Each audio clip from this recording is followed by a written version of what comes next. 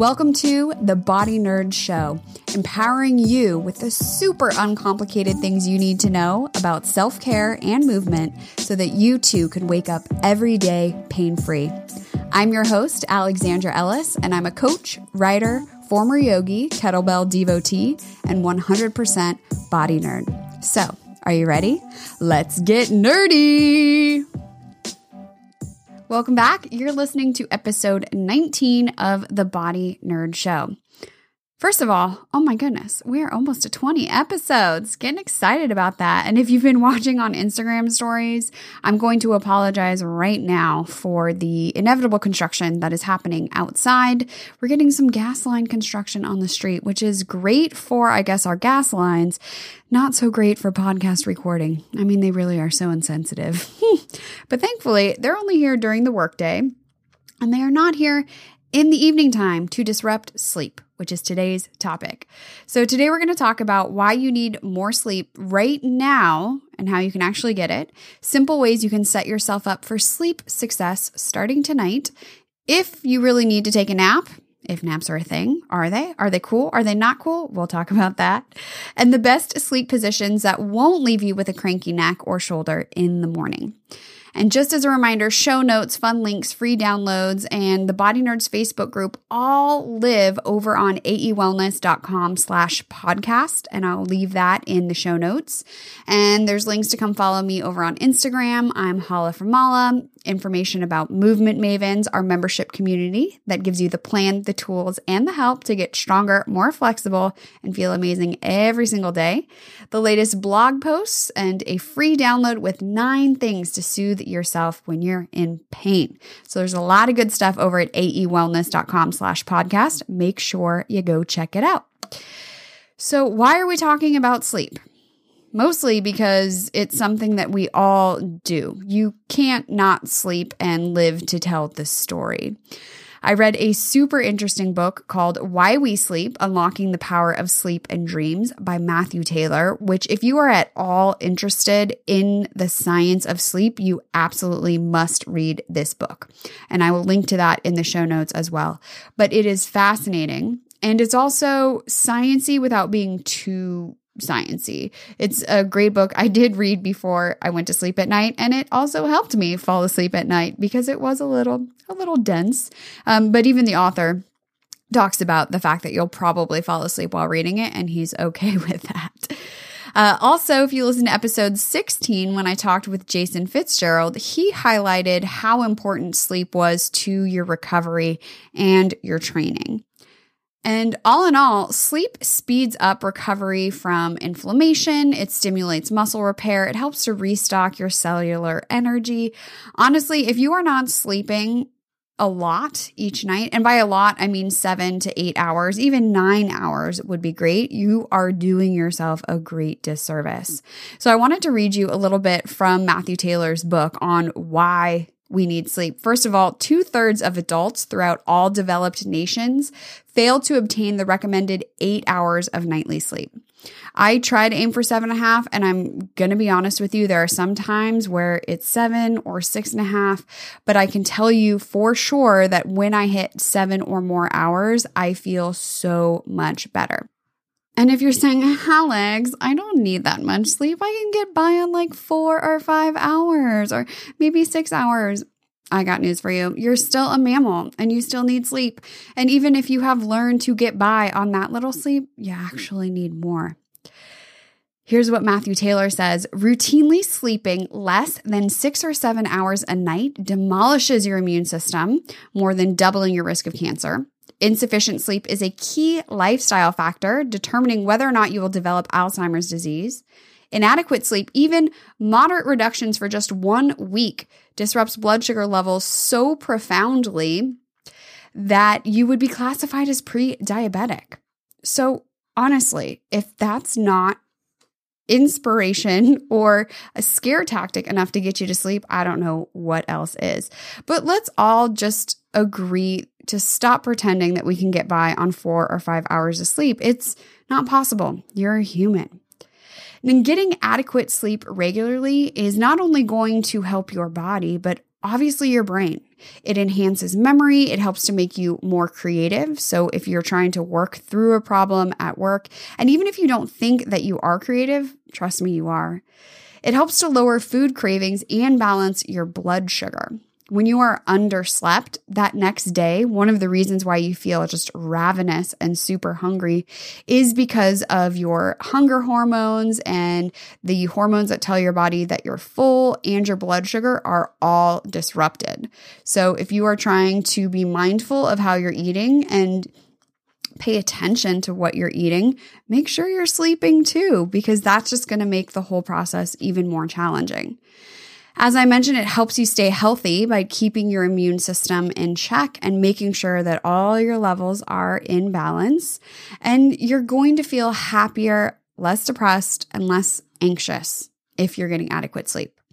One of the signs for myself of when I haven't gotten enough sleep, and usually it's an accumulation thing. It's not like, oh, I slept 4 hours last night and now I'm super tired. Yeah, that happens. But also it's cutting away just a little bit. It's half hour here, half hour there. And before you know it, over the course of the week, you've only slept 6 hours a night. And for me, that manifests as feeling really overwhelmed. I know when I'm feeling overwhelmed that it's not just work that I'm letting take over, but also that I probably need a nap and need to get to sleep. So I encourage you to think about it as well. What are the signs for you that you're underslept? And if once you know those signs, then you can be better at being proactive and not letting yourself get to that point. Because sleep debt is a thing. Just like I mentioned, it's not just one night of poor sleep, but the accumulation over a couple of nights of getting even just 5-10 minutes less of sleep that can negatively affect your brain and your body. So naps are actually a really, really good thing. I find that pretty much every weekend I've been taking a delicious nap. Not that naps can be delicious, but this nap is so good. And we'll talk a little bit about sleep cycles and the optimum time for a nap, but napping is one way that you can catch up, so to speak, on your sleep. When it comes to learning and memorization, you won't ever get that memory back that's lost when you have nights of poor sleep, which I wish I could go back in time and tell my college age self that pulling all-nighters is probably the worst thing you can do for your memory. But you can improve going forward. So just really try to aim to hit that 7 to 9 hour mark every single night, because that's what's going to make the difference for your health, for your brain, for your body, over and over and over and over again. So why do we feel sleepy? And I talked about this on episode 15 when I talked about why I don't drink coffee anymore. And I mentioned adenosine, which is a chemical in your brain that builds up, and it's called sleep pressure when adenosine levels are high. And eventually when that adenosine gets too high, you can't fight it anymore. So cold air conditioning, blasting the AC in your car, drinking coffee, jumping around, all of those things might push off those feelings of sleep pressure temporarily, but the only thing to reset it is sleep. In Matthew Taylor's book, he talks about that sleep pressure and how we can kind of fool ourselves into thinking like, oh, we're not really sleepy, I can keep driving. But honestly, if you feel sleepy, go to sleep. That's the only thing that is going to truly reset that sleep pressure, is a night of good sleep, and sometimes even multiple nights. I will say the times where I have the most disruption in my sleep is when I'm traveling, especially across time zones, and I use my Fitbit to pay attention to sleep. I have a model that tracks heart rate as well. So it's a little bit more accurate, I'd like to believe, as far as what sleep cycle you specifically are in. And I find that when I'm catching up on my sleep, especially when I've had a day or two of disrupted sleep, that I spend more time in deeper sleep as my body is trying to catch up. So that's another reason to use a fitness tracker, especially if you're interested in these types of, analytics and data, is paying attention to how you sleep. The one thing I have learned through my own practice and own exploration is that a sleep routine is the best thing that you can do for yourself as far as good sleep goes. When we're little babies, we put them on routines. We make sure they go to bed at the same time. They wake up at the same time, and that's totally accepted. And then for some reason, we become adults and we like to fight against that routine. So we stay up really late on the weekends, and then Monday comes around and we're totally pooped. Part of that is because your circadian rhythm is that internal body clock that tells your brain when it's time to sleep. And it uses daylight to help synchronize and figure out where it is. It uses some even social cues. There's other ways that your brain and body can determine that it's time to go to sleep. And when we stay up real late on the weekends, that just messes with that circadian rhythm. So there's kind of almost like a confusion, right? Your brain's trying to figure out, well, is it time to go to sleep? Is it not? I've been underslept the last few days. So having the same sleep time and wake time every single day can really help you keep a sleep routine and get better sleep every single night. I'm not going to lie, it's really boring. I just had this realization, honestly, this week, because I used to get up at 6:30 every day. My husband is out of the house usually between 6:30 and 7 on his way to work. And so I wanted to be up to say goodbye. And it just wasn't working for me. And so I changed my alarm to go off at 7. And honestly, just that half-hour shift has made a huge difference. And a lot of that probably has to do with what sleep cycle my body is in at that time. But now I get up at 7 a.m., whether it's the weekend or the weekday. So it does, I'm not going to lie, it does take some of the fun out of sleep, but it's super important to have that regularity so that your body and brain and hormones know it's time to sleep at the right time. So there's a special part in your brain called the suprachiasmatic nucleus, and it sits right above your optic nerve. So that's the nerve that comes off your eyeballs into the brain, and it's sampling light from your optic nerve. So it knows, hey, it's nighttime. It's time to go to bed. And so when you go to sleep at the same time every night, that helps that rhythm to just be really locked in place and really stable so that you are able to wake up when you need to wake up, but also are tired when you need to be tired. So one way to help hack this light relationship is to expose yourself to light both in the morning and evening time. So whether that's, going outside when it's nighttime or going outside as the sun is setting, but definitely getting outside at least once a day, preferably in the morning, to help stimulate that awakening and also give your body a snapshot or your brain, hey, it's daytime and we're going to be sleeping probably 10 hours from now. Also, you want to limit your blue light exposure in the evening. So that's anything with an illuminated screen, telephone, computer screens, television screens, even your lights emit some of that blue LED. And blue blockers are a special type of coating that can be put on your lens. I know the glasses I have can have that blue blocker added. You can buy blue blockers, probably even off Amazon, to help limit that amount of blue light, which might be something to consider if you are finding that you have a hard time going to sleep at night. I know they range from super expensive to not that expensive, so it might be worth exploring. And I'd love to know what you think. So if you have any blue blockers that you love, share them with me, and I'll share those resources in the Body Nerd Facebook group. Another way to induce sleepiness at the right time or the time you need it to happen is with your body temperature. As you go to sleep, or one thing that makes you sleepy is the body temperature cooling down. So if you take a warm shower before bed, your body starts that cooling down process, which can make you sleepy. And honestly, that's one of the things I think messed with my hot yoga was that I would get super hot and I'd come out of hot yoga and my body would start cooling down, and then I was so tired. So now I started taking a shower as quickly after so that I can bring that body temperature up with a little bit of a cold shower, bring that body temperature down without getting too sleepy. So you might have heard of melatonin. shifting back to physiological sleep signals. And melatonin is a signal to your body that sleep and nighttime, or specifically that nighttime is coming and it's time to start winding down. But it doesn't induce sleep itself. So if you take any melatonin supplements, it's great to take them 90 minutes to 2 hours before bed, which just kind of helps that whole getting ready for sleep process for your brain. But just remember, it's not a sleep aid per se. So it's not going to make you fall asleep, but it just helps your body to know sleep is coming soon. One of the ways I like to use melatonin is to take the melatonin. I like the gummies from Target. And then my husband and I take our dog out on a walk, usually about 9:30 every night. And that's her schedule. It started out as ours, but now at 9:30, she's the one saying, hello, it's time for my walk.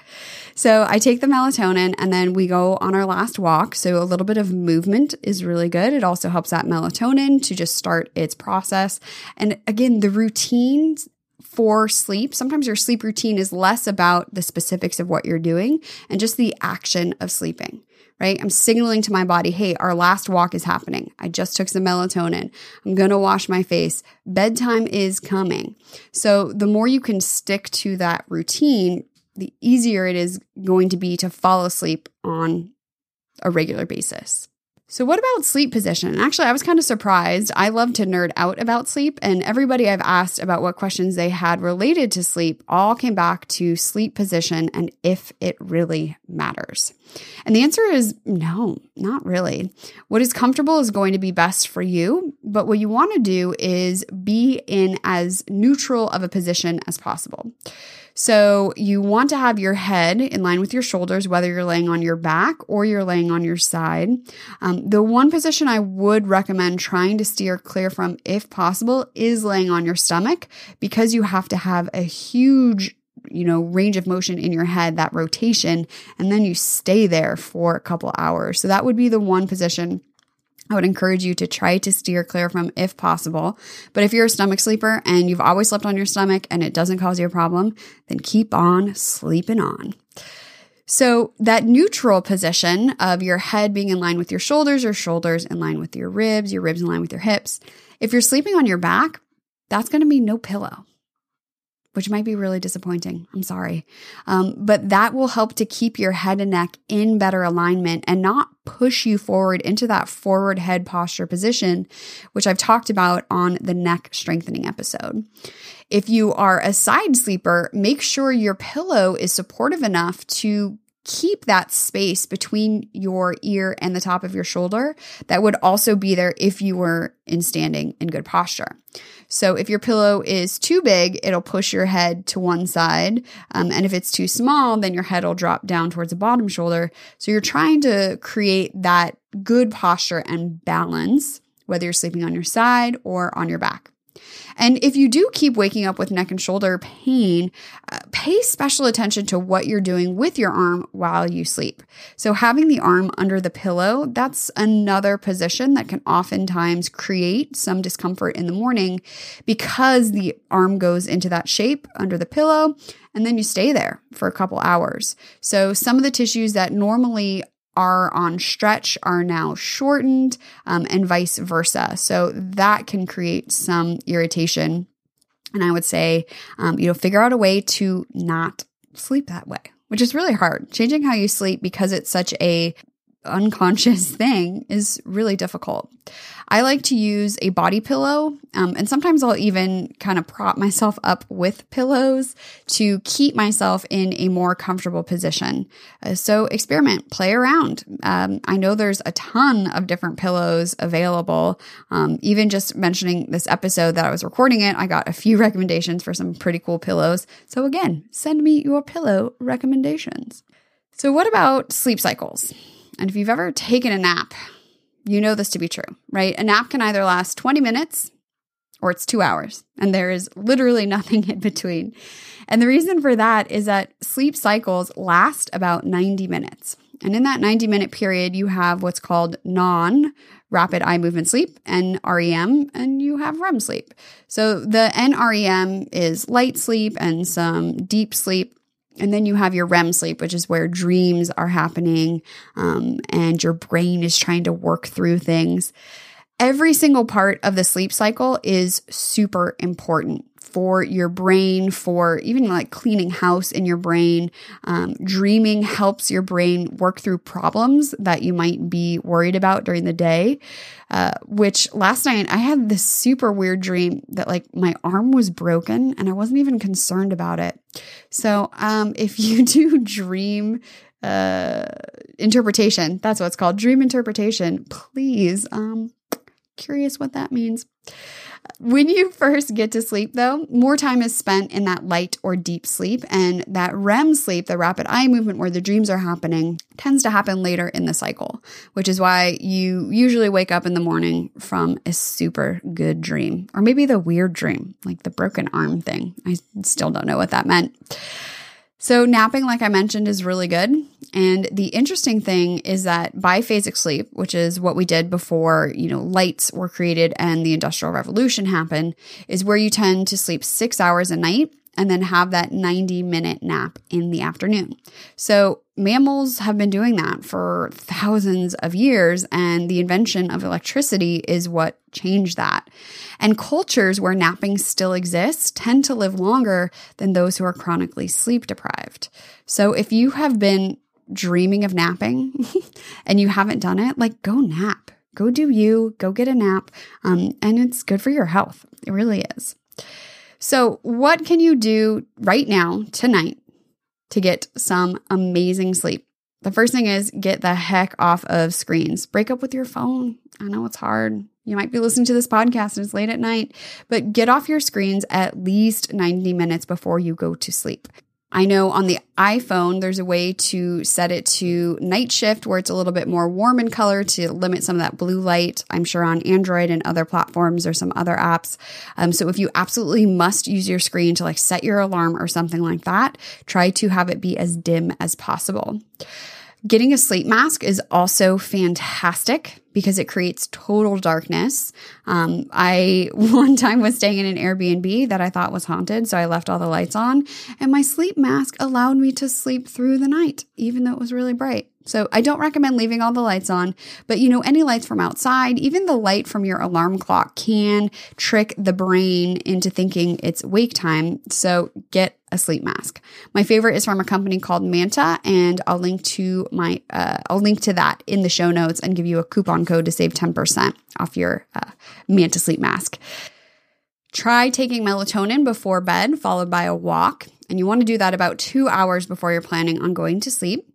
You might even consider meditating before sleep. I know the Calm app has some really cool nighttime meditations and also sleep stories, which are just monotonous stories to help you fall asleep. I've used those before.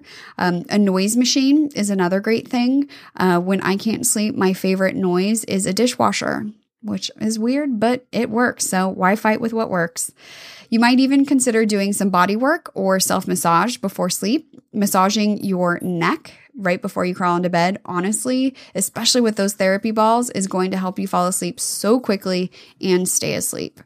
And then get up and outside into the daylight on a regular basis so that your physiology and your biology know that it's daylight so that they can better figure out when it's nighttime and time to get to sleep.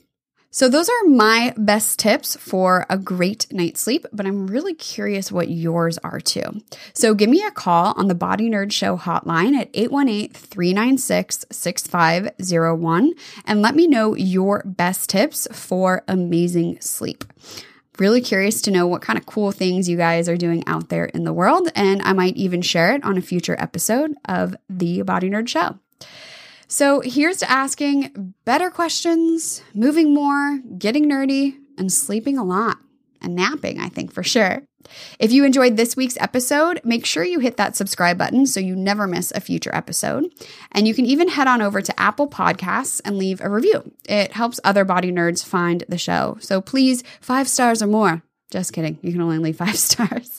Come on over to Instagram and hang out. I'm at Hala for Mala. I love IG stories, so tag me and let me know what your favorite part of this week's episode was. I love seeing body nerds being nerdy out in the world. And help me spread the word that your body is cool and you can change the unchangeable, no matter what it is or however long you've been dealing with it. I don't know if you guys can hear that, but Ella is whining, which means it's time for me to go. I'll talk to you next week. Have a great week. Life without pain is possible. And if you're ready to break up with all the things that are only giving you temporary relief, I've got just the thing. Head on over to bodynerdshow.com to download a checklist with 9 simple things to soothe yourself when you're in pain. It doesn't have to be complicated, and it won't take you more than 15 minutes a day.